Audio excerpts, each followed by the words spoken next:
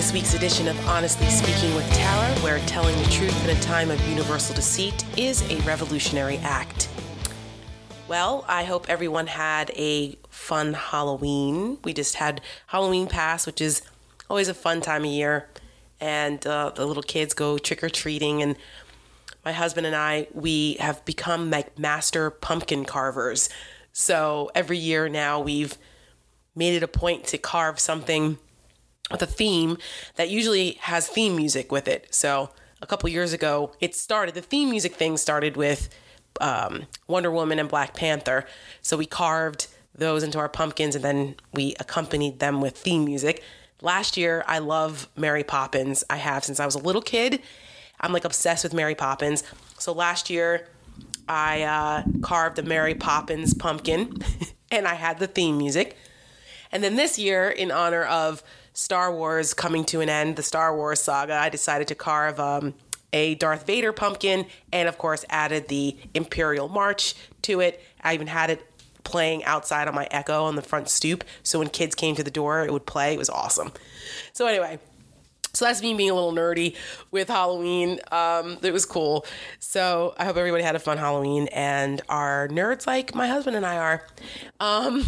Anyway, so what else was going on? Well, oh my goodness. Again, I always say every week we're just inundated with information. But a lot has happened. The Washington Nationals won the World Series. Good for them. I frankly am agnostic about this because I'm a Yankees fan, so I was disgruntled that the Astros beat the Yankees because it should have been a Yankees-Nats World Series, and then, of course, I would have been rooting for the Yankees. But whatever. The Nats won. Everybody in Washington's all happy about this, and, of course, they went to the White House, and a Nats player decided to boycott because his brother-in-law is autistic, and he was offended by Donald Trump making fun of an autistic or disabled reporter back during the election, among other things. So he said, I can't do it. I'm not going. So he didn't. Hasn't been a good week of sports outings for Donald Trump. First, he got booed at the Nats game last week at the World Series.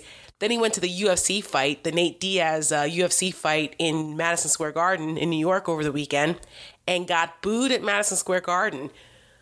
There were some cheers, but there were certainly enough audible boos to make it a bit uncomfortable. So, I mean, Donald Trump, man, and apparently at the end of this week, he's going to the LSU game, and I guess third time's a charm. He figures if he goes to Louisiana, he'll get some cheers there. I'm not understanding what the point is of Trump going to these sporting events, because it hasn't worked out too well up until now. But I'm sure it'll be a different environment down there in Louisiana. But, you know, the UFC thing, you think a lot of people are like, they're into cage fighting. I love UFC, by the way. But I was shocked that then again, maybe not. It was New York City. He just announced he was leaving. New York. Donald Trump has renounced his New York residency. He's now decided he's becoming a Florida resident, or already has, claiming it's for tax purposes and that New York is over now because they're so poorly mismanaged, blah, blah, blah, blah. Yeah, well, Donald Trump probably did that because he's getting sued every which way from Sunday in New York.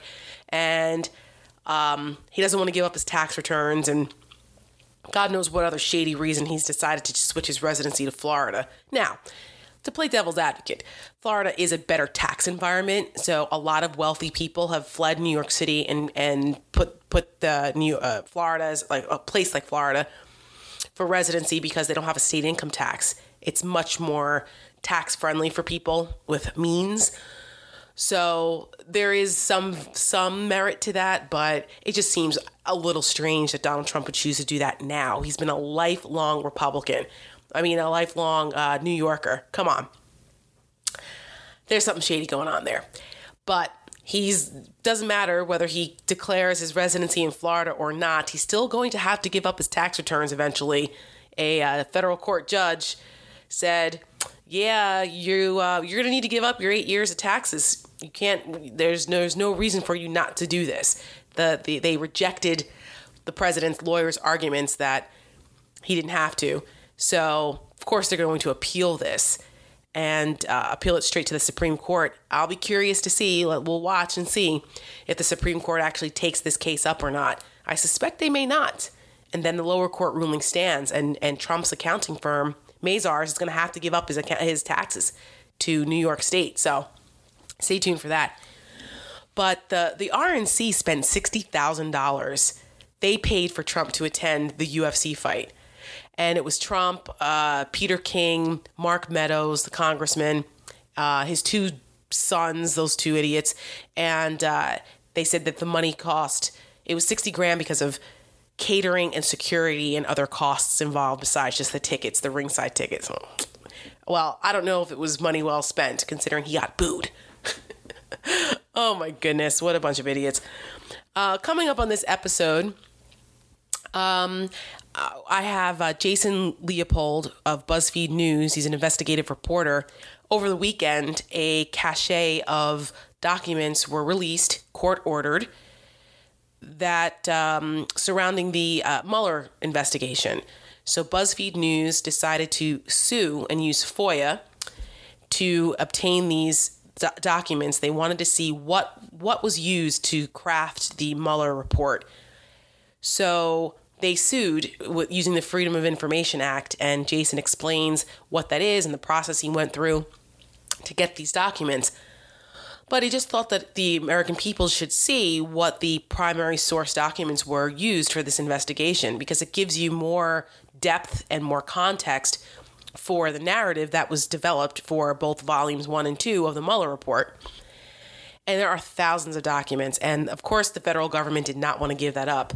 They had to go kicking and screaming into court, and the judge ruled in BuzzFeed's favor, and CNN actually joined the lawsuit later on. So it was a joint lawsuit. So both CNN and BuzzFeed News acquired these documents over the weekend.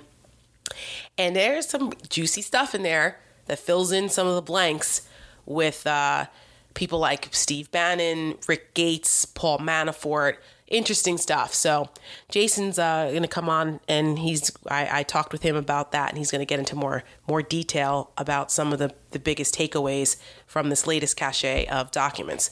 And it does tie in to what's happening with Ukraine and impeachment. So speaking of that, so we had a vote finally in the House to open up the next phase of the impeachment inquiry. Democrats finally, Nancy Pelosi said, all right, we'll have the vote, because they've been getting lots of information from testimony. People have been coming up, and it's been pretty damning stuff for Trump involving Ukraine. At this point, it's obvious there was a quid pro quo going on. And it looks like Republicans are going to have to acknowledge that, and their defense is going to be, well, yeah, it was a quid pro quo, but it's not impeachable. I don't know if they're going to be able to get away with that argument, but that's really the only argument they have at this point.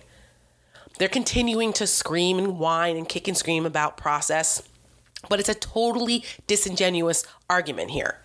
Completely. Because the process that the Democrats are using now is the same process Republicans used when they were in charge. And they engaged in plenty of behind closed door depositions and hearings and things when it suited them. Trey Gowdy, I mentioned this before, when he was head of government oversight and they were going after Benghazi, guess what? They had stuff behind closed doors. And Trey Gowdy, on page 68 of the Benghazi report, justified the necessity for that. So when you hear Republicans arguing process, just ignore them, because they're lying, they're being disingenuous, and it's because they cannot argue the merits of the facts coming out with all of these career diplomats and professionals testifying that Donald Trump was abusing his power as president to put pressure on Ukraine to get them to investigate his political rival. Period. I mean, come on. You have Lieutenant Colonel Vindman, who is a decorated war veteran. He testified last week. Damning stuff. He was so concerned, he went to his superiors twice about that phone call. He was actually on the phone call. He is a Purple Heart recipient. And Donald Trump and some of his people are really actually trying to attack this guy's character. I think that's a huge mistake. They're going to overstep. So when Vindman and Ambassador Taylor, another decorated war veteran, 50-year public servant.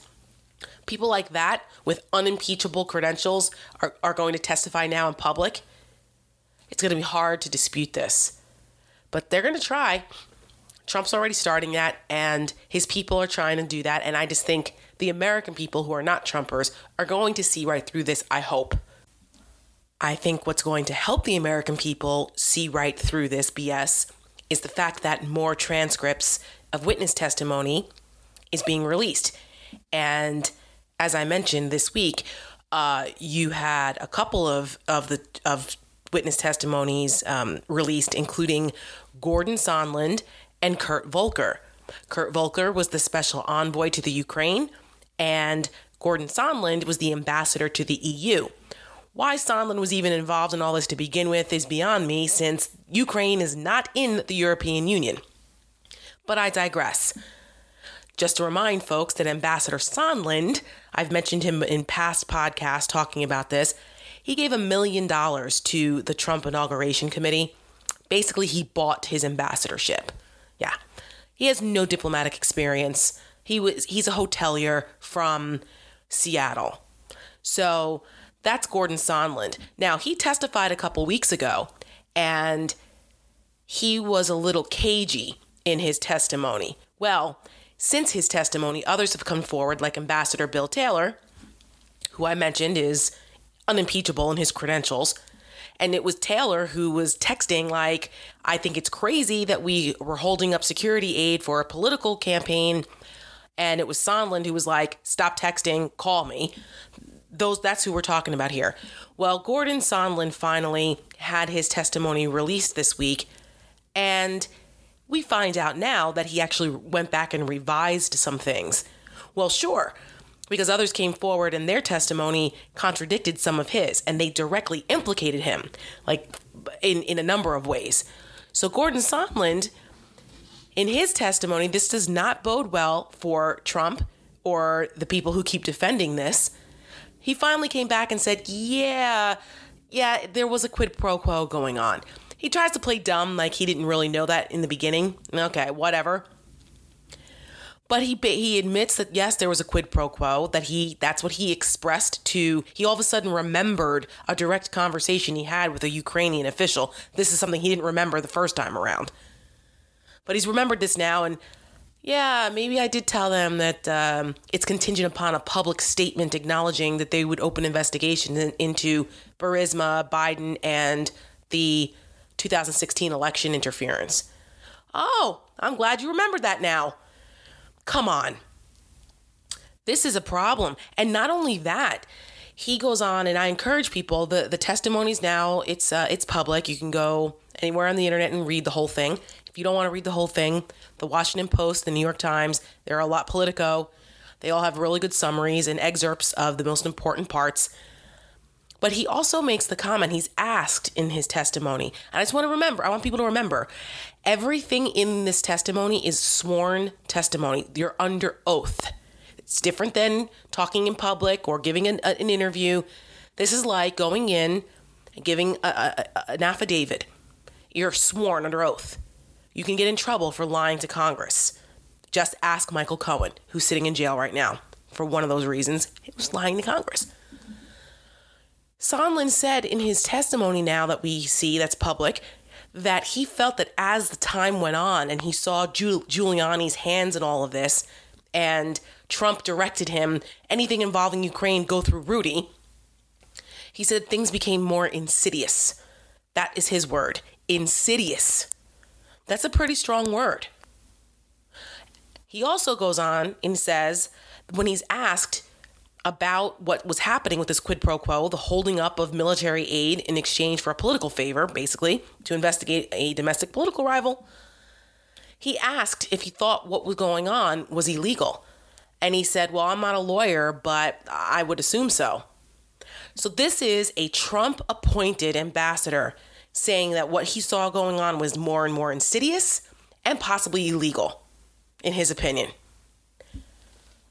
How's Trump going to defend this? Are they going to come out and call Sondland an ever-Trumper now? Come on.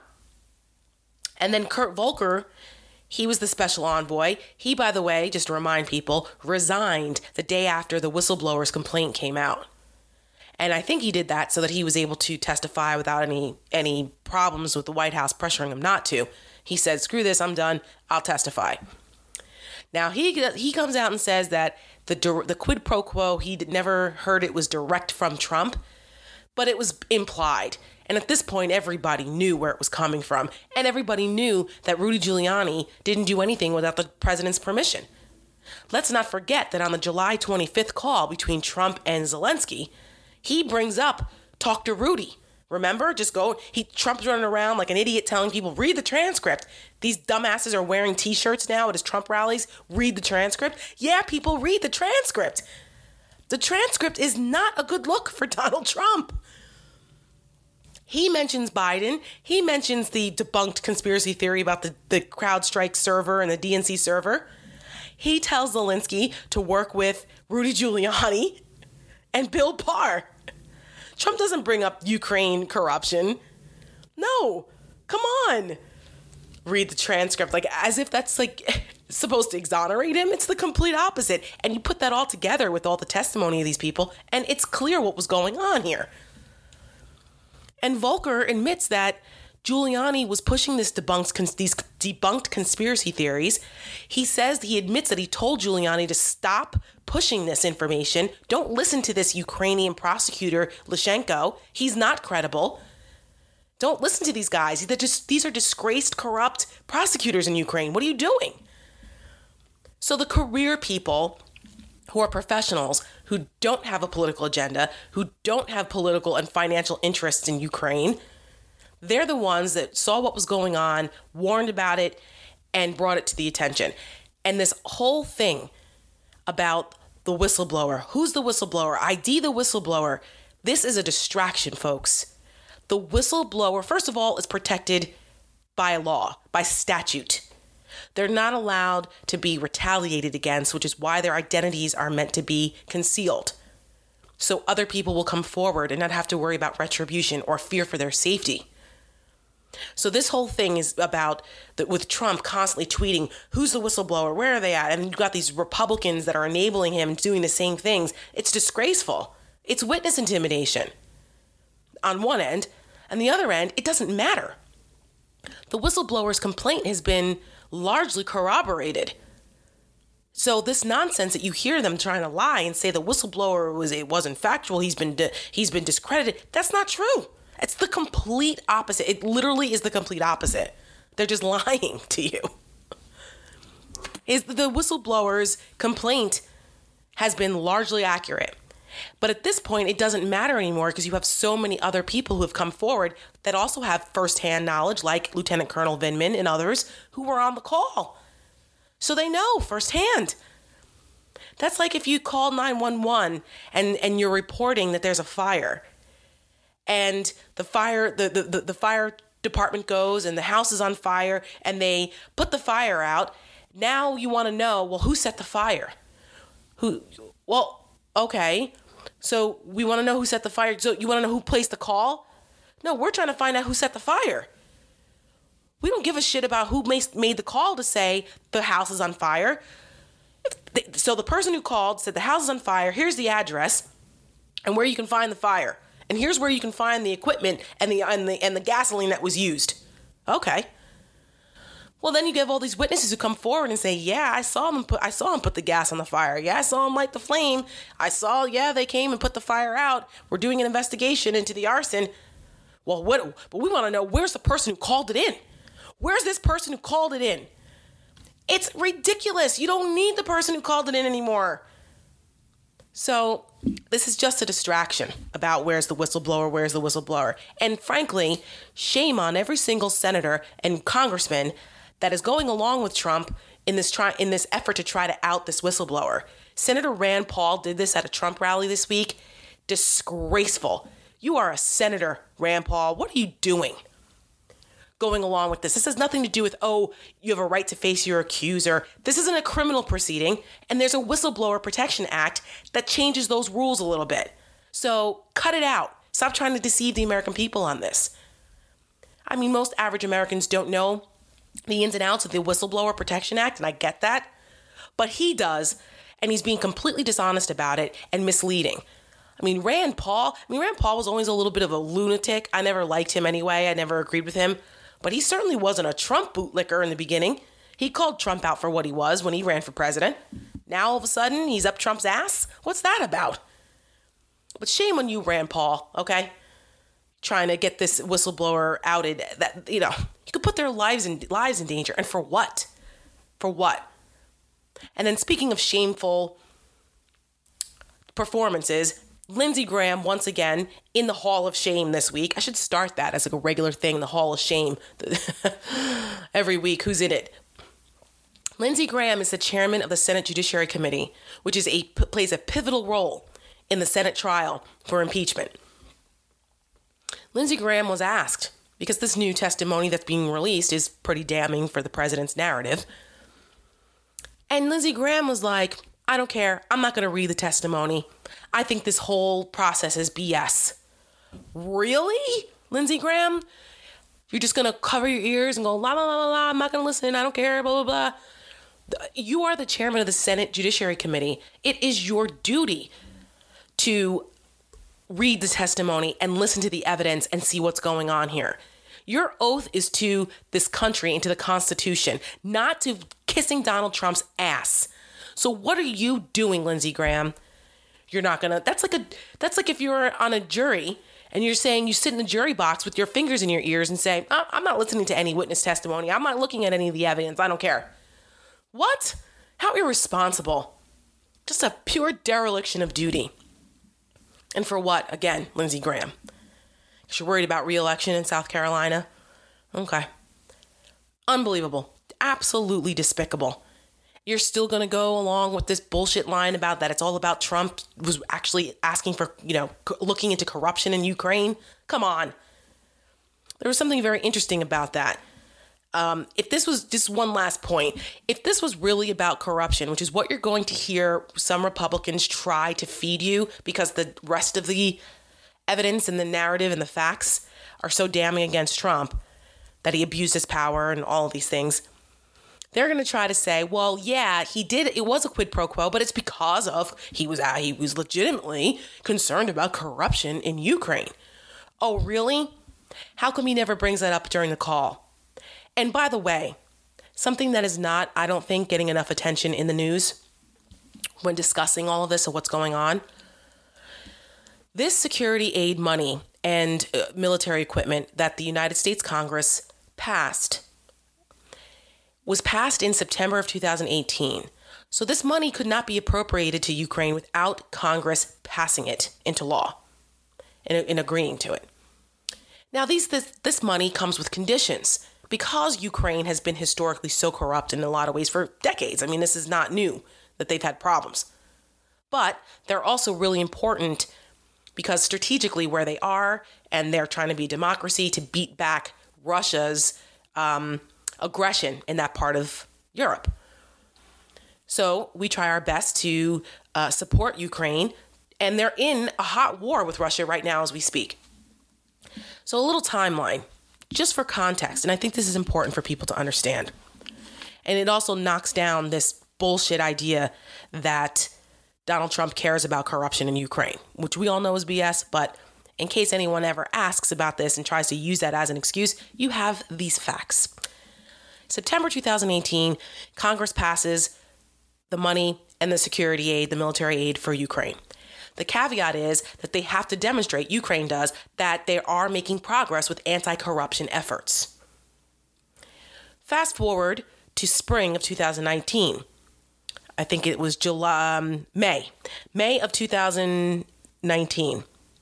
The Defense Department has done a review at this point. So they've been investigating to make sure that the money that's been appropriated can in fact go to Ukraine because they've been making efforts, concerted good faith efforts to fight corruption. The Defense Department determines that yes, Ukraine has in fact made good faith efforts to combat corruption. So we're going to sign off on releasing this aid on our end because the aid that we're talking about comes from the Pentagon and then the other part of it comes from the State Department. So it was two separate pots of money. That's why sometimes you hear 250 million, sometimes you hear 400 million, because one is from the Pentagon, the other is from the State Department. So then the Defense Department signs off in May and says, yep, good to go.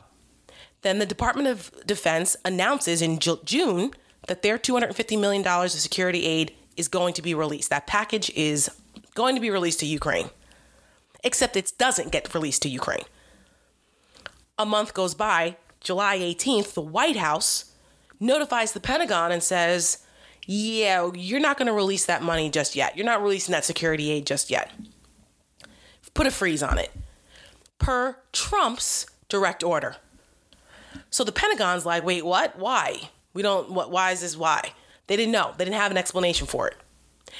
Mick Mulvaney admitted a couple weeks ago that they did, in fact, put a freeze on it because they wanted Ukraine to look into corruption. He says that's why we held up the money. It's right there in front of you. But it wasn't the kind of corruption that we understand it to be. It was looking into Biden and this debunked conspiracy theory about the DNC server in Ukraine. So this is all very, very nefarious. And something else, one last thing. The Trump administration has repeatedly tried to cut programs that fight corruption in places like Ukraine. More than once, they've tried to do this. And the Washington Post wrote an article about this on October 23rd, where they outline the different efforts. I'm just going to read a couple lines from it as examples. For example, the administration sought to cut a program called International Narcotics Control and Law Enforcement. Among the goals of the program, as described in the White House budget documents, is helping U.S. partners address threats to U.S. interests by building resilience and promoting reform in the justice and law enforcement sectors through support to new institutions and specialized offices, such as Ukraine's National Anti-Corruption Bureau and Special Anti-Corruption Prosecutor's Office. That comes directly from the White House's own budget proposal. Now, that program directs specific sums of money to individual countries. In 2019, $30 million was directed to Ukraine specifically after Congress rejected another administration request to cut the sum to $13 million. That's just one example. So if anytime you hear Trump or his minions try to say that this was legitimately about corruption, concern for corruption inside Ukraine, call BS, because they have made every effort not only to cut those efforts and those programs on behalf of the United States government. There is absolutely no example of a U.S. government-sanctioned investigation into corruption if they were so concerned.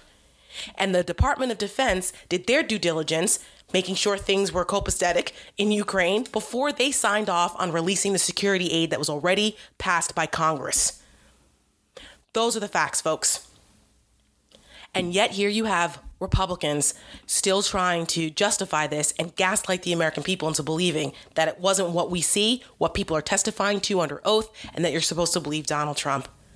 I do have to say I was a little surprised that not one Republican voted to move forward with the impeachment inquiry. Now, the vote was not about the impeachment itself. It was just about establishing the process rules. And I'm surprised. I'm surprised that the Will Hurds and the Francis Rooneys of the world, people who are retiring that know that what's going on is bullshit, I'm surprised that they didn't jump ship and do the right thing. And that just gave Trump another talking point to say, see, this is totally partisan, no Republicans, and they're all behind me. This is just a Democratic witch hunt, blah, blah, blah, blah. We've heard it a million times before. But I think he feels the walls are closing in a bit because if you just look at his Twitter feed, his public comments, more and more erratic. So the more erratic his Twitter, his rage tweeting becomes, it's touched a nerve. So I think he's nervous. He's starting to see that things have not exactly been going his way. But I don't know. Polling came out this week that showed he's still got a viable shot. He's still polling competitively in swing states like Pennsylvania, Florida, Wisconsin, Michigan, states that he needs to win, states that Democrats need to get back. And Biden is still polling ahead of everybody else in beating Trump, but it's within the margin of error. And Elizabeth Warren polls the worst, except I think in one place, Trump beats her, which we know about already. So that's why I keep telling Democrats they need to not think that they're just going to win next year because Trump is so unpopular. Doesn't matter. National polls don't matter. What matters are these state polls. And they nominate Elizabeth Warren, you can hand that election right back over to Donald Trump. I know my progressive listeners don't want to hear that. They are excited by Elizabeth Warren. But I'm telling you right now, people in Pennsylvania, once she is exposed for her positions, which are pretty radical, they're not going for Elizabeth Warren. They're not. And they sure as hell aren't going to vote for her in Florida. And these are states that the Democrats absolutely need to win. So pay attention to the polling. It is trending, though, more pro-impeachment. Donald Trump is, even Fox News polls have more people. I think it's 49% are pro-impeachment and removal versus 46% who say no. That's a Fox News poll.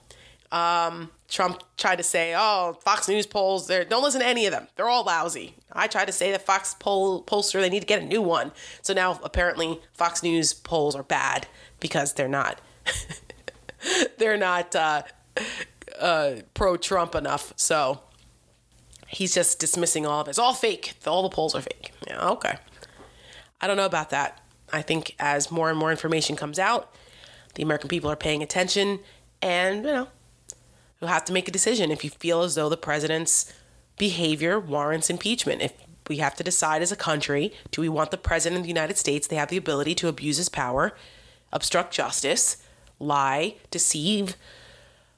The list is long of Trump's egregious behavior. Is that what we want? Is that the precedent we want to set? I say no. And I hope that more and more people say no, and that Republicans grow a spine in the Senate and take a look at what the future that they want for this country and the presidency. What else is going on in that respect? Well, just to reemphasize the point that the vote to open up the public hearings and things that the Democrats took, I think that's important because now they can make the case publicly. Why were they doing this behind closed doors before? Because this was the investigative phase. I think what's getting lost in this, because Republicans are just running around with their hair on fire, screaming, process, this is, not fair, it's about secret, and blah, blah. No, listen. 40 plus Republicans were allowed in these hearings. They were allowed to question witnesses. They were in the room. They had access because these were the Republicans who sat on the respective committees who are overseeing the depositions. So the jerks like Matt Gaetz and others who are not on these respective committees, they weren't allowed in the room, and for good reason. Because remember the stunt they pulled, a couple weeks ago, barging the skiff and all kinds of stuff. Like Democrats are trying to conduct this in a fair way, and unlike the Nixon and Clinton impeachments, there was no investigative phase first conducted by a special counsel. That's the main difference here. Nixon, they had a special counsel, right? 2 of them. One got fired in the Saturday Night Massacre, and they got another one, and they were the ones that were doing the investigative phase before it went to Congress. Same thing with Clinton. You had Ken Starr, and he did all the investigating. Before that, you had Fisk, I think, before that. But you had independent counsels who did this part of it. This time around, we don't have that. Now, you had it with Mueller. Mueller did the investigating for that part. But unfortunately, because the American people Democrats did a terrible job of explaining why the American people should care that Donald Trump's behavior that was outlined in the Mueller report was pretty egregious. It was too much. American people didn't get it. Trump was allowed to pervert the narrative thanks to his attorney general henchman, Bill Barr, basically just flat out lying about what the Mueller report actually said. And most people bought it because they don't have time to read a 448-page report. I get it. But it wasn't a good job of presenting the seriousness of the Mueller report and the actual collusion that really did happen in Volume 1 with the campaign and the desire to get the emails and who they were willing to work with to do it, and Russia's the extent of Russia's penetration of our election system. It was nuts.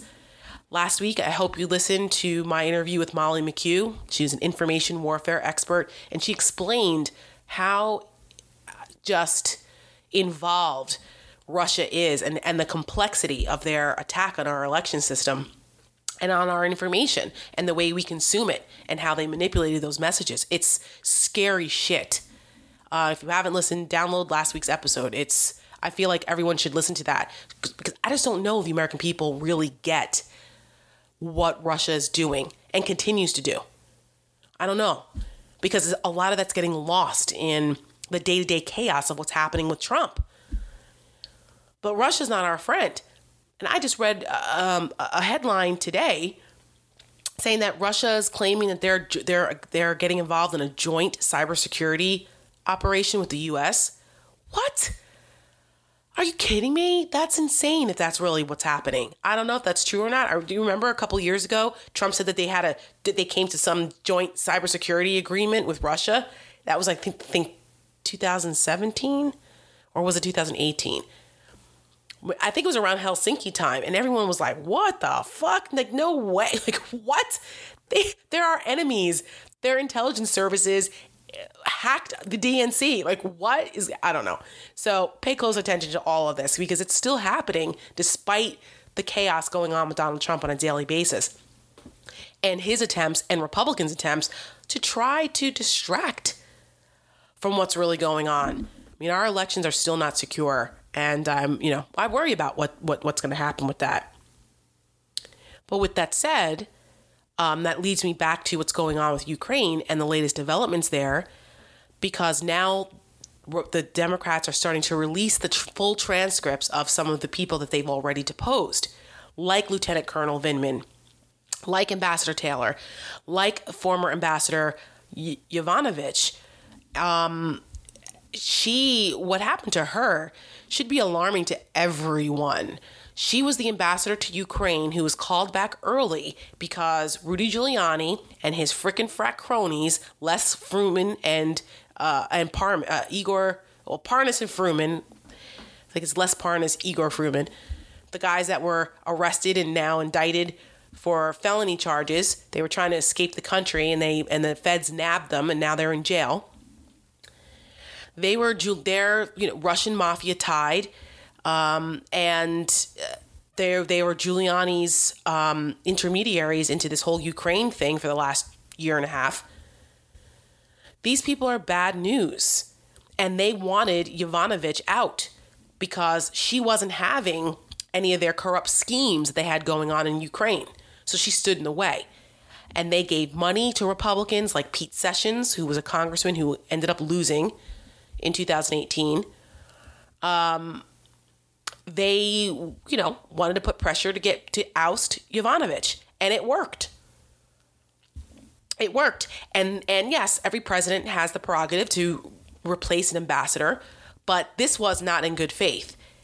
And her transcripts came out, and she felt threatened. She felt that her life was in danger. She got a 1:00 in the morning phone call saying, you need to get on the next plane back to the United States for your security. They were very ominous about it.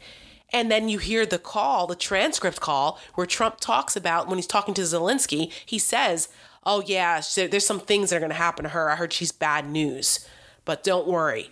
What the hell does that mean? So you start putting all those things together, and her testimony is pretty significant. You had a State Department official who said basically he resigned because Mike Pompeo was not standing up for his diplomats. He raised concerns about it and said, I'm not going to be a part of what the State Department's doing. We got all this crap going on. Trump's withholding aid. Mike Pompeo's not standing up for legit career ambassadors. No, I'm done. He resigned. And his testimony's been released now. So the picture's becoming much clearer. And Republicans are still throwing fits about process because they cannot argue the merits. They can't. During the impeachment inquiry, vote last week, Steve Scalise, who's the number 3 Republican, he's the whip, actually used the term Soviet-style impeachment to complain about what was going on. He used it more than once. And I just recoiled at hearing those terms being used on the House floor. Soviet-style? No. First of all, there is no process or any due process in the Soviet Union or in Russia now. But they didn't have this kind of mechanism, Soviet-style process. That doesn't even make sense. No, they murder people. They disappear people. You don't have this kind of deliberation. Like, just shut up. What are they doing using these terms? This plays right into my conversation with Molly McHugh about the information warfare and the chaos that the Russians want to sow in our democracy. Plays right into their hands. Stupid Republicans. What are they doing? It's so frustrating. So frustrating. And now it looks like with these new documents that this Ukraine conspiracy has gone back to the election since 2016. Guess who started it? Guess who planted the damn seed? Paul Manafort, Donald Trump's Russian oligarch connected, corrupt as hell, now sitting in jail, former campaign manager. He's the one, it looks like, according to these new documents, and I'm going to bring in Jason Leopold in a minute to talk about this. But it was Paul Manafort who first planted the seed that it was Ukraine who hacked the servers, and Ukraine, not the Russians. It was Ukraine. Well, at whose direction did he do that? Paul Manafort was beholden to a Russian oligarch named Kalimnik. And he owed Kalimnik a lot of money over the years for his work in the Ukraine. And that's partially why Paul Manafort, quote, worked for free as Donald Trump's chairman. Nobody ever works for free in this business. Well, we found out, thanks to the Mueller Report, that Paul Manafort was feeding information back to Konstantin Kalimnik, who has also been identified as connected to Russian intelligence, by the way. That's also in the Mueller Report. Paul Manafort was feeding him information, polling data and strategy. Why? Why were the Russians interested in that? Who the hell knows? But that's not a good look. That's not collusion? Of course it is. But whatever. So Paul Manafort, this Konstantin Kalimnik wanted to push the narrative that it was Ukraine who hacked the DNC and it was Ukraine who meddled in the election, not the Russians. Because Kalimnik is connected to Putin, as all Russian oligarchs are. So, this is really, really nefarious stuff here. But that's what planted the seed in Trump's mind and Giuliani and all this since 2016. Because we have to remember, Paul Manafort worked for the corrupt Ukrainian president, Yanukovych, who ended up getting ousted during the 2014 uprising in Ukraine, and he had to flee to Russia. And it was the ledger, the black book ledger that was discovered that showed Paul Manafort was getting millions of dollars in off-the-books payments from Yanukovych's government. That's what came to light in 2016 and what forced Paul Manafort out of the chairman of the Trump campaign job, because it became clear that he was under investigation for that. So he couldn't be anywhere near the campaign anymore. That's when Steve Bannon and Kellyanne Conway came in and took over for Manafort. But you'll find out in my conversation that Manafort didn't exactly go away. We did not know that before. So I think that's a good place to bring in Jason Leopold, senior investigative reporter for BuzzFeed News, to talk about these new documents that he uncovered and how they relate to the current impeachment inquiry right now. Next up, Jason Leopold.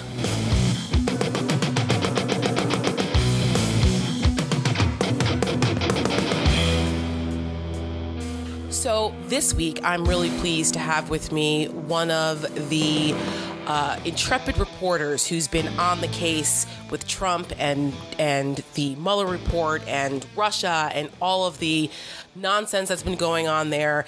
And recently, thankfully, thank you, Lord, for FOIA requests.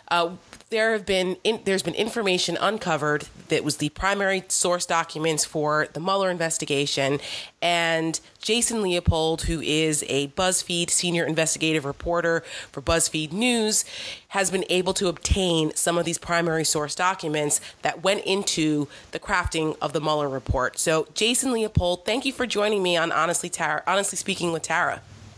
It's a pleasure to be with you. Thank you, Tara.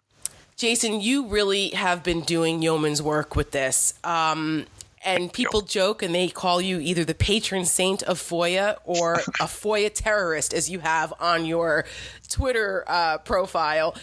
Yes. What makes you the FOIA terrorist? And explain to people what exactly is FOIA for those of us who are not, that don't live inside the Beltway. Sure. So I'll start with describing what FOIA is first. So the FOIA is the Freedom of Information Act. And in the U.S., we have this law that allows anyone in the U.S. and frankly anyone around the world who can petition the government to see the records that it stores and maintains. And this is a half-century old law that empowers the citizens and journalists to write requests to the government, to any government agency, for a wide range of records. And you can ask for anything. You can ask for emails, you can ask for memos, you can ask for talking points, you can ask for letters, and the government then, any government agency would have to process that request. And then they would have to essentially, say you can have this or you can't have this. What's also great about it is that if you're looking for classified material, so let's say from like the CIA or the NSA, they will make a decision on whether or not to declassify that. So you can ask for anything. The government doesn't have to give it to you, but it's an incredibly powerful tool that allows you to kind of take a look behind the curtain to see what the government is doing in your name. And the one sort of kind of drawback, if you will, to this is that when Congress passed the Freedom of Information Act, they exempted themselves from it. Of course. So you cannot FOIA, you cannot file a FOIA request and ask for congressional emails, for example. You can sort of try to work out around that and go to a government agency and say any emails you may have received from Devin. Yes. You can also, the White House is also exempt from the Freedom of Information Act. You can they'll still accept it, but they're exempt. But it's they claim executive privilege for the White House? Yes, and it sort of allows them to kind of conduct business essentially, partially in secret, but also candidly have these candid discussions and conduct business without prying eyes, if you will. But again, ways around that. If you go to any executive branch agency, you can certainly say that any emails they may have received from or documents they may have received from the White House. So there's many ways to sort of work around it, but it's a very, very, very powerful tool, and it does allow citizens to really see what the government's up to, and that's how I used it for what you and I are discussing now, which is related to Robert Mueller's 448-page report that was released in April. Which leads us into this next discussion, because the government is not happy with most FOIA requests. I know, not even just for what you were doing, where they really weren't happy about it, but they find it to be cumbersome and annoying, and they have FOIA offices where this is all people do is respond to FOIA requests because the government is inundated with them. But it also, as you said, is an amazing tool because it uncovers what's going on. It kind of, you can peek behind the curtain and see what your government is doing, how they're spending your money, your tax dollars. And in this case, the Bob Mueller 2-year investigation, which was really thorough and it had a lot of tentacles. And those of us who follow this closely were wondering, well, how did he come to some of these conclusions? What were they reading? And you were able, along with CNN, my bosses over there at CNN joined this lawsuit that BuzzFeed News filed, and you guys were able to get this information. And it's my understanding that this is only a portion of it, that the ruling was that the DOJ cannot stonewall on this, and they have to release a certain amount of documents per month, correct? That is right. Yeah. And it's what you saw this weekend was just a sliver of the number of records that they have in the specific category that we requested. And, I use the Freedom of Information Act a lot. And in fact, if just to answer your previous question, in my Twitter handle, in my bio, I have FOIA Terrorist. It's in quotes.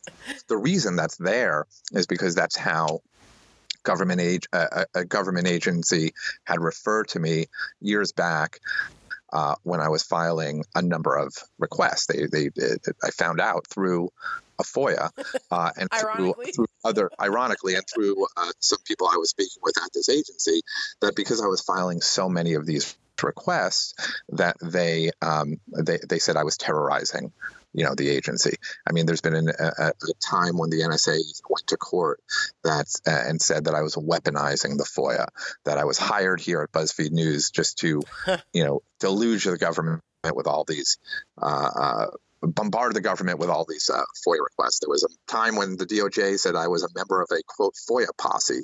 And in fact, said that, another DOJ attorney said that should be the name of my band if I ever started. But that's sort of you should get T-shirts. I should, yes. I'm telling you, you could make money merchandising FOIA Terrorist or FOIA Posse. That's awesome. Branding that. So, that's sort of like the backstory on it. But the reason that, we utilizing this is that this tool is because everything is conducted in secret for the most part. It's very, very difficult to obtain information. And in this day and age where we are dealing with an attack on the media, attack on the media's credibility. And if you're writing a story and you're quoting someone and it's anonymous, it's really hard for the public to know whether or not they should believe in the veracity of the story that they're writing. Mm-hmm. So I use this tool to pry loose records in an effort to, one, further win the trust of the public, and to really kind of show the public as well, like, look, this is the government's own documents. This is what they say. Right. And that was the case this weekend. Well, it's especially important now because we have a president and an administration that is utterly dishonest at every turn. And this way you have the proof in their own documents, their own writings, and the documents that came out this weekend, which we're about to talk about, are made up mostly of the FBI 302s, which are basically the forms that FBI agents use when they interview witnesses, correct? And it's sworn. Yeah. Those are sworn statements. Yes. In fact, yes, it's a crime. It's a federal crime to lie to the FBI and pretty much, any federal investigative person or agency. And just if I can just go back to what you were noting earlier. So when we filed the request and then ultimately sued for these documents, I wrote these requests to essentially ask for everything that Mueller's probe amassed during the 2-year investigation. And then in breaking these requests up into categories, I asked also for these what's known as 302 reports, as you just noted, which is the form that the FBI uses. Yes, CNN then joined our lawsuit, and together a judge ordered the government to begin releasing these records to us at about 500 pages per month, which is a pretty small volume of records, particularly when the government is saying that there may be as many as 46,000 pages just on the FBI 302s. So, you start doing the math, and that adds up to 8 years that we may be getting these records. We're hoping that the judge later this month, when we have another hearing, will force the government to increase the page count. But who made the decision on the page count? Was it the judge, or was it the government trying to say like there was some undue burden they couldn't release anymore? Yeah, that's exactly it. It was the government. It was the government that was the government attorney representing the FBI saying, they're backlogged.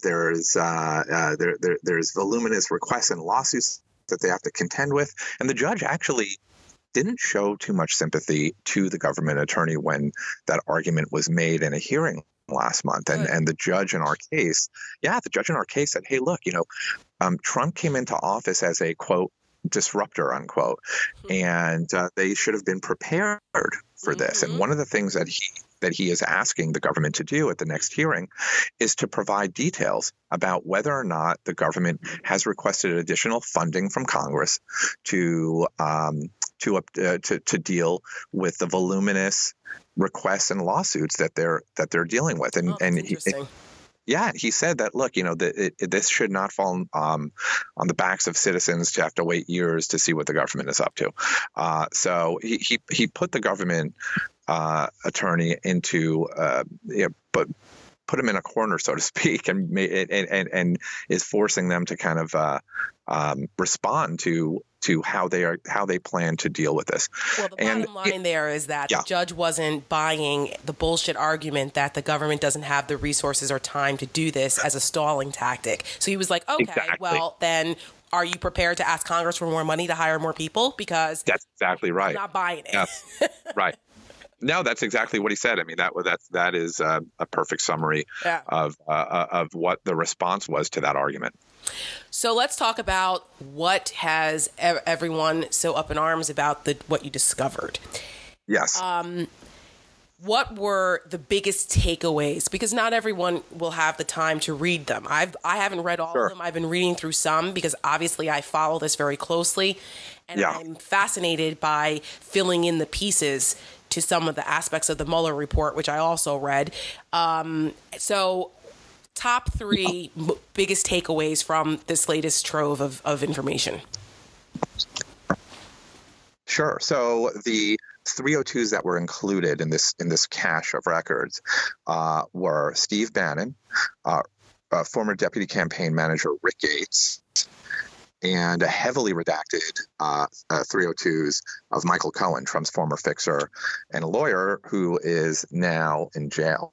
Partially because of this, right? Because he lied. Partially because of this, yes, exactly. And we reported extensively on Michael Cohen's lies to Congress and what these 302s do. It goes further. It shows that Michael Cohen was telling, the FBI when he was interviewed, and he entered into an agreement where he would provide the government, would provide Mueller's probe with evidence.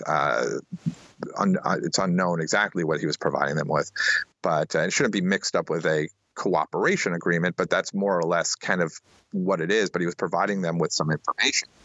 And what he told the FBI, particularly as it relates to this Trump Tower Moscow deal, which was the basis for his part of his guilty plea for lying to Congress, is that it wasn't his idea, is that there was a script, and the script involved discussions with Trump and his attorney at the time, Jay Sekulow, and essentially keeping to that script, that they couldn't really reveal, or that Michael Cohen couldn't reveal, that Trump was had any business dealings with Russia. So just to stop you, to remind people why this is significant, during the election, Trump was asked if he had any business ties in Russia or any business in Russia, and he vehemently denied this. Exactly. But at the time, we didn't know whether he did or didn't. There were suspicions that he did, and it was no secret that he was interested in building a Trump Tower in Moscow. But we didn't really have the proof that this was going on. Fast forward a year or so later, after Trump has already won, and now you had the Steele dossier and all these other things and stuff coming out about Russia. Michael Cohen now is being called to testify the first time with Congress, and he was basically told to lie about when these business deals with Russia ended, right? Correct. That's correct. And it was Kellyanne Conway and Hope Hicks who came up with this script. Yeah, they were part of the sort of, the team, if you will, that was included there. And, what Michael Cohen even reveals, at least is what he's telling the FBI, is that these discussions about Trump Tower Moscow actually took place in very early 2016. So not even at the height of the election. I think I know at least 1 month, I believe it was actually March and April is what the 302 says, is that where they were discussing this, where Trump went to Michael Cohen and said, what's going on with Russia? Right. And the context of that was the Trump Tower Moscow deal. And then we later on found out that they had a letter of intent, which at the time the American people did not know. We were unaware of that. Exactly. I think that would have been material information for voters, whether the president of the United States was doing a business deal in Russia while he was asking Russia to find Hillary Clinton's emails. Exactly. And then to segue into Steve Bannon, that point that you just made about that letter of intent, Steve Bannon's asked about it. And he said that, he had discussions with Trump about Russia and about some business deals. And Trump even told him that there's nothing there. But then he found out about this letter of intent. And he told the FBI that he thought it was a big deal and a big reveal. That's how he characterized it, that it was a very big deal. And in Steve Bannon's discussions with the FBI, I mean, what's fascinating there is that he goes into this great detail about, what was taking place during the last few months of the campaign, how Trump was just obsessed with Hillary Clinton's emails, with finding Hillary Clinton's emails, with this Uranium One scandal or conspiracy theory, however, depending on which side of the aisle you're on, that he thought that if they found Hillary Clinton's missing emails, it would reveal details about the Clinton Foundation and Uranium One, about payments being made revolving around this by the Clintons. Mm-hmm. And in addition to that, he was discussing how even after Paul Manafort was fired, that he was still remained on the campaign as a consultant of sorts. That's interesting, by the way. That was something that I don't think many people knew before this revelation. No, it wasn't.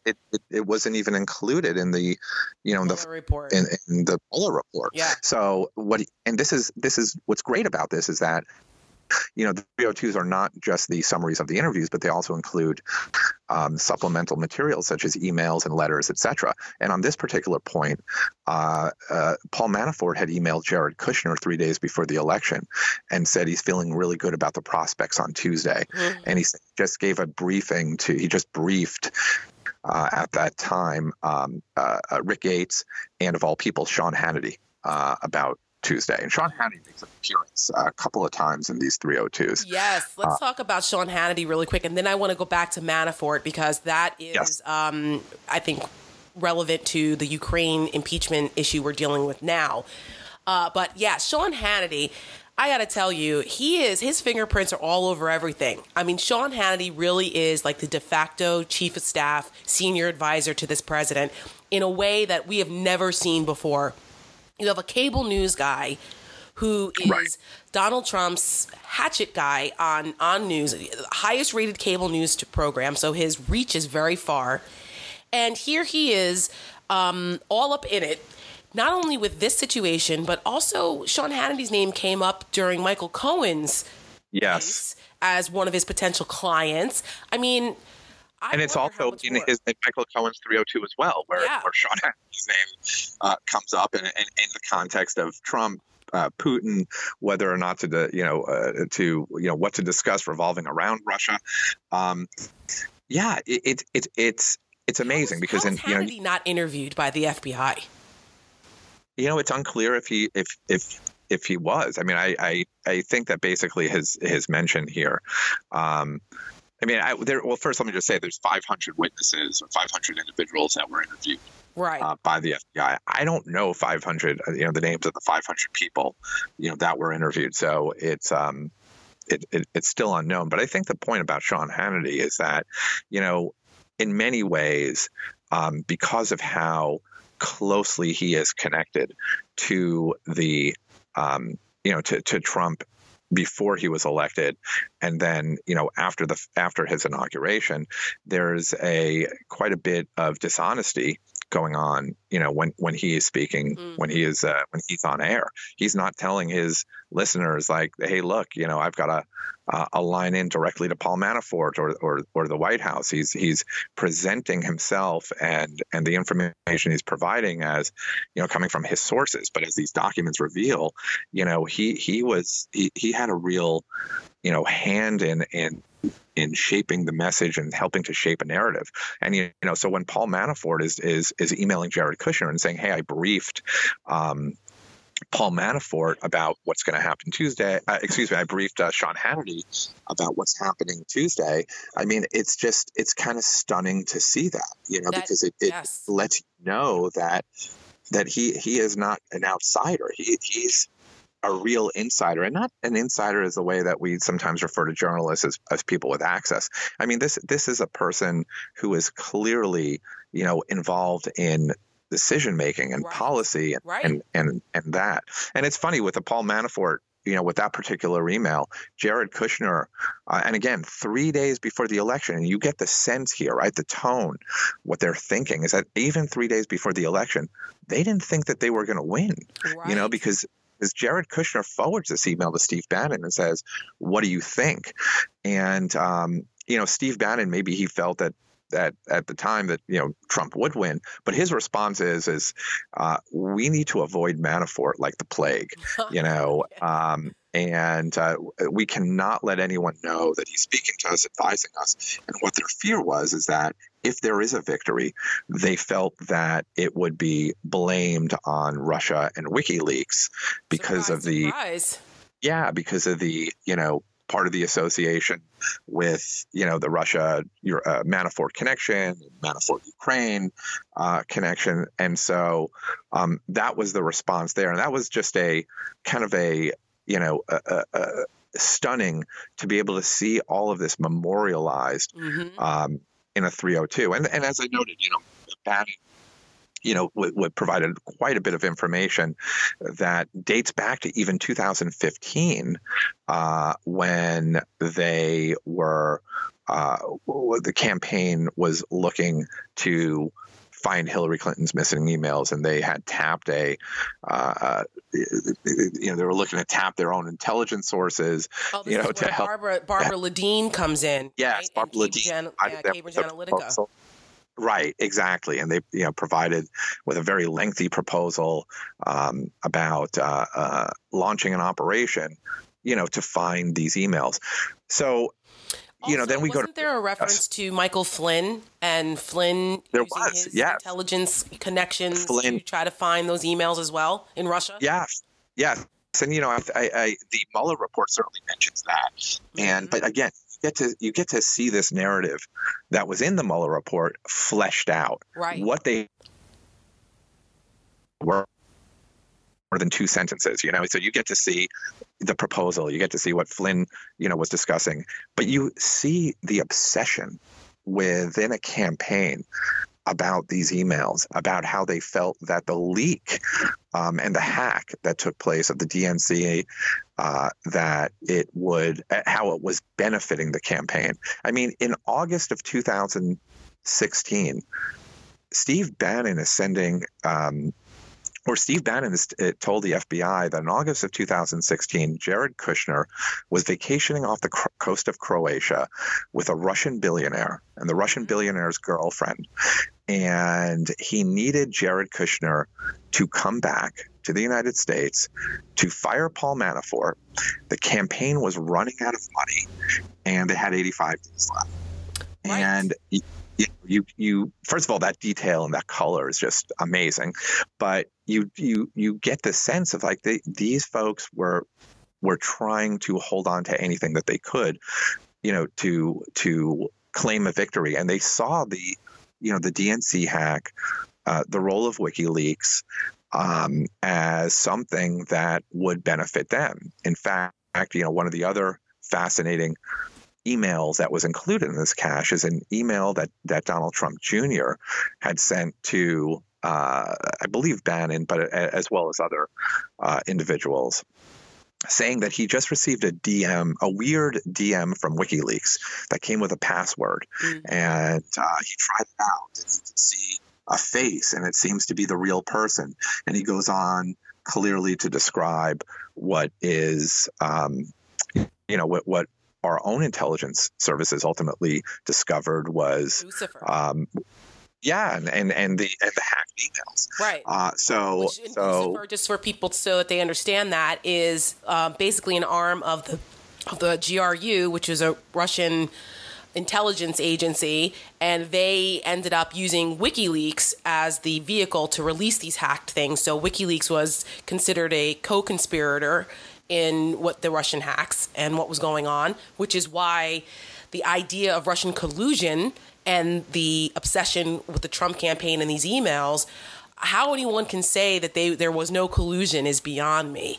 With all of this, I mean, even though collusion's not a legal term, there was a lot of colludey shit going on here. That is obvious. It's amazing. And then we get to Rick Gates, where again he provides even more detail about about the emails, and then what's at the center right now of this impeachment inquiry, right, is this phone call and this quid pro quo that took place when Trump called the president of Ukraine. And one of the things that was being discussed was the fact that Trump mentioned that Ukraine was responsible for hacking the DNC. Right, the CrowdStrike part of that call in the summary. Exactly. Which is kind of getting second fiddle because the Biden stuff is a little bit more salacious and easier for the public to understand. Most people, unless you follow this the way we do, they have no idea about CrowdStrike and the server and all that. Your head starts to explode. But this is where the Manafort Ukraine conspiracy theory comes into play now in what we've uncovered, what you guys have uncovered. Because Manafort was obsessed with this, because Paul Manafort's partially in jail now because of his business dealings with corrupt leaders in Ukraine and taking money from them and that whole thing. Right. And so it served his purpose to plant this seed that Ukraine was involved and not Russia, because Paul Manafort's beholden to Russian freaking oligarchs. Right.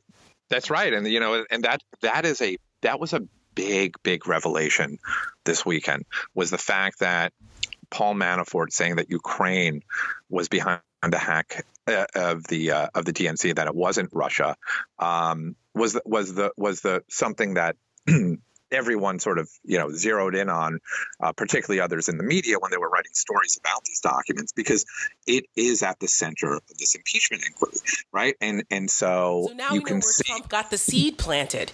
He obviously trusted Manafort to a certain degree. He thought he was a smart guy until he was disposable, because he became toxic, because it was revealed that he was taking these payments from Ukraine. So that's why they fired him.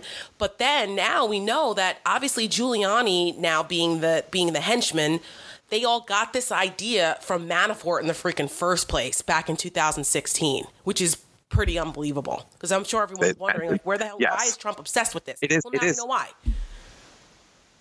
It is unbelievable. And again, where this sort of gets people feeling, the reaction to it, that, we can say it, that they felt that, Mueller failed, or they have questions about the integrity of his investigation, is that wasn't included in the report, and so, and it's unclear why. I mean, I don't know, obviously, why certain things were included and why some things weren't. But what my goal was, right, after this report came out, and it's not unique to this report. I did the same thing when the Senate Intelligence Committee released this executive summary of the CIA's torture program. But when Mueller's report was released, you got to see all these footnotes that he was citing, were essentially, footnoting the 302s and other evidence that they collected. And yet we only have a 448-page report. That's a lot for some people, this sort of, day and age that we live in, where things are just moving so fast. But what I felt was these documents could actually provide us with another narrative, and a narrative that we can further flesh out to find to come to our own conclusions about what happened. In addition to that, there's a criminal inquiry that that this moved into. Right now, Bill Barr has authorized, apparently, at least according to the New York Times and others who have reported it, a criminal investigation into the genesis of the Russia probe. Which is so insane. I feel. Yeah, I mean, it's unclear why, but these documents. Oh, I know why. We all know why. I mean, we can. You're a journalist, so you have to be a little more objective. I don't have to be. It's clearly political retribution because it does seem that way. Yeah, Trump does not want to accept what our intelligence agencies have found unequivocally, that Russia was involved in the hacking of the DNC. They tried to meddle in our elections. And their fingerprints are all over this. And the Mueller report backs that up. And the indictments and everything else, there is so much information and proof that it was Russia. But Trump doesn't want that. This is just Bill Barr being sent out there on, this is literally a witch hunt, to try to undermine the narrative because there's so much damning information against Russia and Trump's involvement in the campaign that they have to do this. This is the only thing they have to try to cast some doubt on what the entire world knows to be true. Right. Yes. And I mean, I think that's certainly a conclusion that people can come to at this point, seeing what we've seen. I mean, but I do think that these documents, the Attorney General to do what Bill Barr is doing, unprecedented. Yeah, I don't think that's something that that I've seen before, and I do think that these documents, and again, this is just a sliver. This was just the first release. Could help to sort of undercut that and to further, legitimize, if you will, that the investigation that was launched in 2016 was certainly legitimate. Sure. I don't know the ins and outs of it, but it allows us to further form our own opinions by just seeing what these witnesses said in their own words. Right. Again, the Mueller report is powerful, but it is also Mueller's narrative, and Trump spent 2 years just trying to discredit Mueller and every single person who worked on that investigation. And now that we get to see sort of this raw primary source material, it takes on a different meaning, and it allows us to sort of reach conclusions that or ask questions even that may not have been that we've been able to do previously because this is what we were told. So, did we ever find out who that Russian oligarch was? The billionaire that Kushner was vacationing with. Do we know? There is some speculation about who it is, and it may have been the individual who bought Trump's house in Palm Beach. Oh, Rybolovlev or whatever, right? Yes, Dmitry Rybolovlev. But it's actually. You're definitely paying close attention, clearly. But he doesn't mention it. I mean, there's been some reporting about this actual this vacation that took place. Yeah. But again, seeing this memorialized in an FBI 302 and that Steve Bannon seems to have this firsthand knowledge is fascinating. Well, it's also fascinating. As I mentioned. It's also fascinating that to look into Steve Bannon's thought process and the dynamics in the campaign. Yeah. It's clear, and we already kind of knew this, that Steve Bannon was not a fan of Jared Kushner's.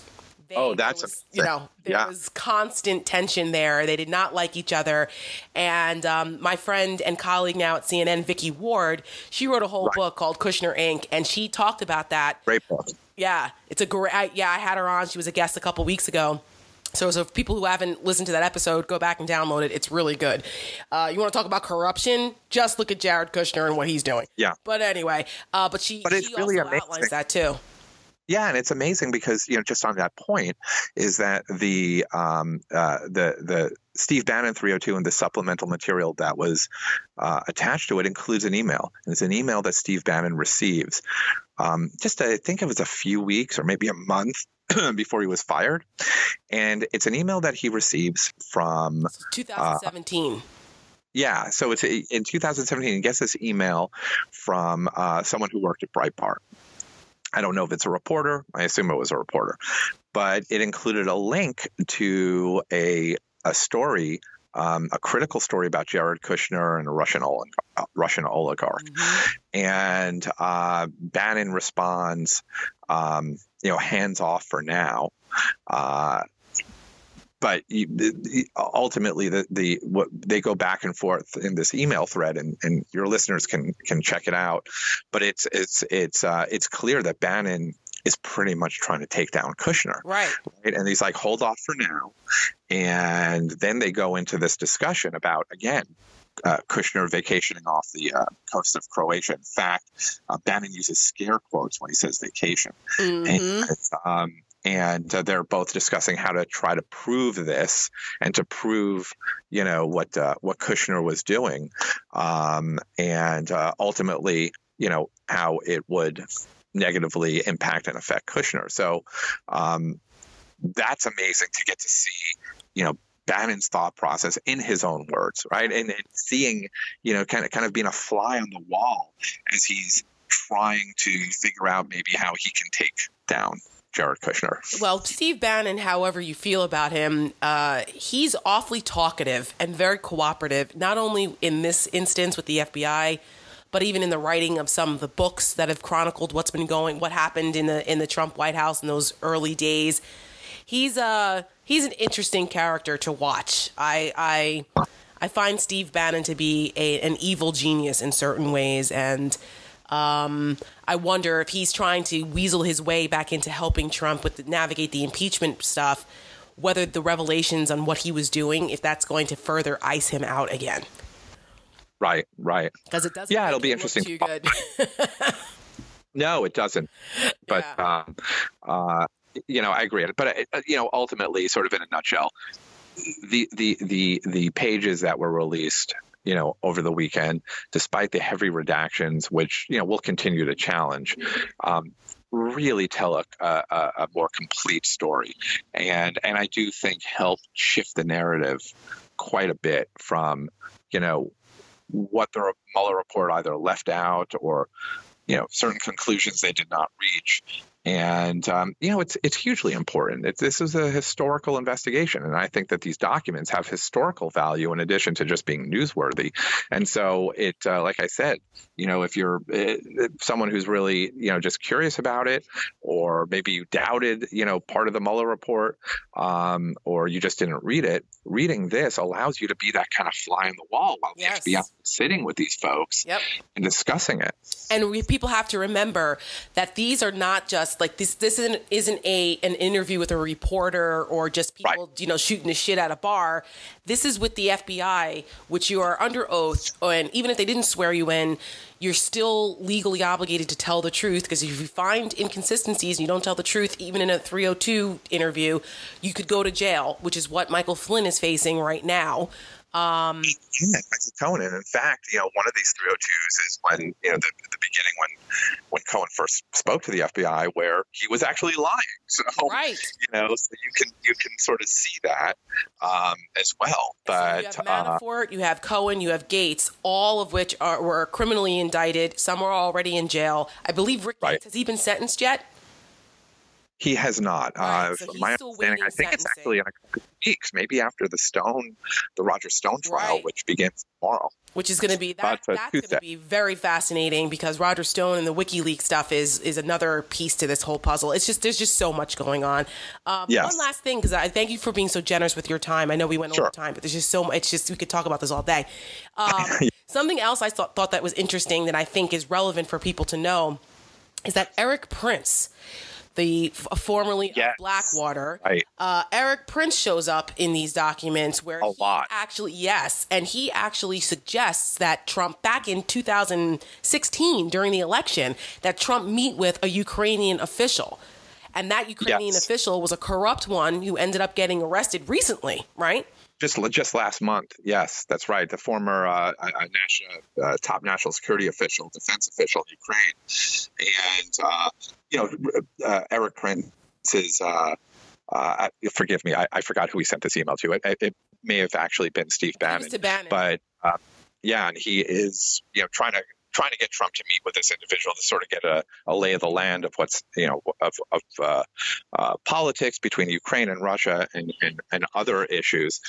And the person that he mentions, I was checking out to see who this person is, and it turns out this was someone who was arrested last month for abuse of power, financial irregularities, and so you wonder who these people are sort of mixing it up with. Right. It just furthers, I bring that up because it just furthers the hilarity of Trump claiming that, and his people claiming that his interest in the July 25th phone call was about rooting out corruption. Get the hell out of here. Yeah, that's a really important point to make. I think that is, a critical point that, what you see happening, just from these documents, right, with regard to corruption. And then you kind of hold that up against what, Trump is claiming that this phone call is about. It's just a contradiction, and it strains credulity. Everybody knows that he's full of shit when they're trying to push this narrative, because there's so much information to the contrary. Oh, you want to talk about corruption? Then why weren't you pushing to make sure Ukraine was cooperating with Mueller? Or how come you're not getting to the bottom of what was really going on with Paul Manafort and the millions of dollars he took from the corrupt Ukrainian government? No, his focus is on Joe Biden, his political rival, and some stupid conspiracy theory that's been debunked 10 times over concerning CrowdStrike and the DNC server. I just hope that the media and people like yourself, these doing yeoman's work to bring the truth and facts first to light here, that narrative is simplified to destroy what Trump is trying to BS the American people by way of his intermediaries like Sean Hannity, Fox News, and Talk Radio. Yeah. They're just lying. Yeah. I certainly appreciate that. And I recognize that there's so much information that, there are individuals out there that, that people, the public, they don't know what to believe. Right. But it's my hope that, again, getting these records and other records, that it will just further help inform people and sort of set the record straight to some extent.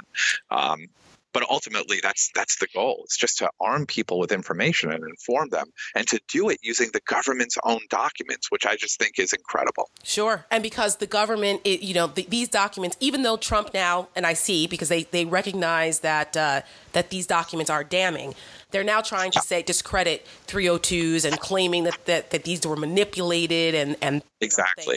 This is just nuts. This is something out of a spy thriller, fantasy, and it's not reality. But they're still going to try and lie to the American people so that they never know what's true. But Jason Leopold, thank you so much for your work. Keep up the great work on this. I know this is somewhat vindicating for you. And yes, I think it is. Your career and what you've done, and reports that you've made, and the people questioned the veracity of them, and now you have the proof to back it up even further. So good for you on that. And thank you, Tara. And also to your partner in crime over there, and your fellow FOIA terrorist, Anthony Cormier, and the whole BuzzFeed News team. How can people find you and follow this? Where's the best place to direct folks if they want to look at the material themselves? Yeah, they can certainly, follow me on Twitter at Jason Leopold, and I, post links and screenshots of this. But we have a nice setup on our BuzzFeed News homepage, BuzzFeedNews.com, where it's just called the Mueller Memos, and you can find it right there. Fantastic. And I will also post a link on the Honestly Speaking Twitter page and my Twitter page as well. Jason, thank you so much. I have a feeling we'll be talking again. I think so. Thank you, Tara. I appreciate it. My pleasure.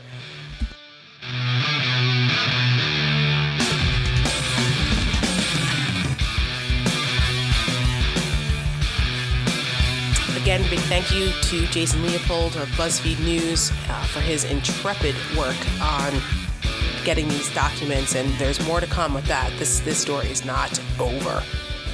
So my feel-good story of the week, I started off the podcast talking about Halloween, and I don't know if some of you guys saw this, but I saw it. This story about this boy who went to trick-or-treat, and he goes to the house, and they weren't home, so this house put out a bowl with candy in it so that kids could take it at their leisure. Well, when this kid showed up, there was no more candy in the bowl. So it was all caught on one of those Ring doorbell video cameras, so you could see and hear what was going on. And so this 8-year-old boy, his name is Jackson Champagne. This happened in Maryland. So he comes upon the bowl and he goes, "Oh, there's no more candy left." So he decides to go into his own candy bag and put in 2 handfuls of his own candy into the bowl so other kids after him can get candy. How sweet is that? You know, things like these gestures of kindness restore my faith in humanity, because we certainly need it with what's been going on in the world, especially in this country. So I just thought that was really cute. And so when the homeowners saw the video of this, they were able to track down this kid, and now like the family's going to get together, and they wanted to give him, I think they want to give him a gift card so that he can just like as a thank you for him just being a good kid. And I just thought that was really, what a sweet moment, you know. Very selfless for an 8-year-old. So good for Jackson. His parents raised him right.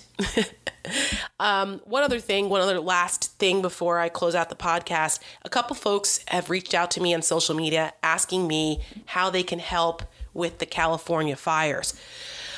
You know, our fellow countrymen out in California, it's been another really awful wildfire season for them.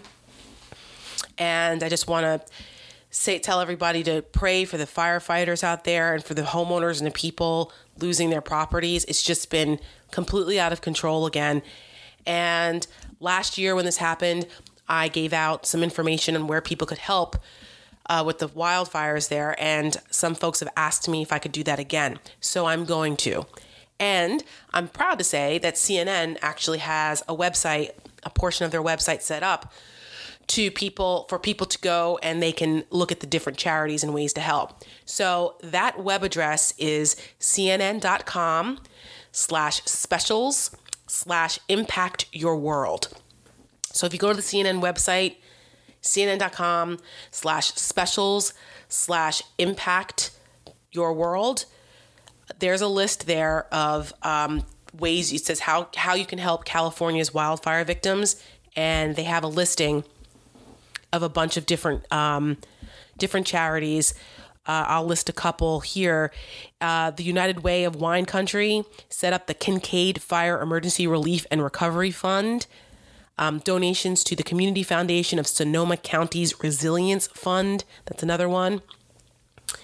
I am not a big fan of the Red Cross. I feel like their money goes way too much to overhead and things and not direct services. So I'm not going to give out the Red Cross information. That's just me. I prefer local organizations that the money goes more directly to helping people, not to ad campaigns and paying executive salaries. So that's just me. There's another one. Airbnb, by the way, is offering free housing for the Kincaid Fire evacuees through this week. They have something called Open Homes Program that assists victims of disasters. So that's a nice gesture by Airbnb. So anyway, so if you want to go to CNN.com, they have a listing of places that are helping out wildfire victims as well. So on that note, that's it for this week's edition of Honestly Speaking. Next week, I will be traveling to Montgomery, Alabama, to my friend Stephen Reed's inauguration. He won a historic inauguration as the first Black mayor of Montgomery. So I will be there, but I should have an episode out. I believe I'll have the episode out on time. And it's also Veterans Day next week, too. So definitely have to do something special for our veterans and honoring Veterans Day. But you can still follow me on social media at Tara Setmayer or at honestly_Tara on Twitter, on Instagram at the Tara Setmayer. I will post a couple things to the Twitter page. things that I discussed tonight. So follow along and spread the word. Thank you for listening.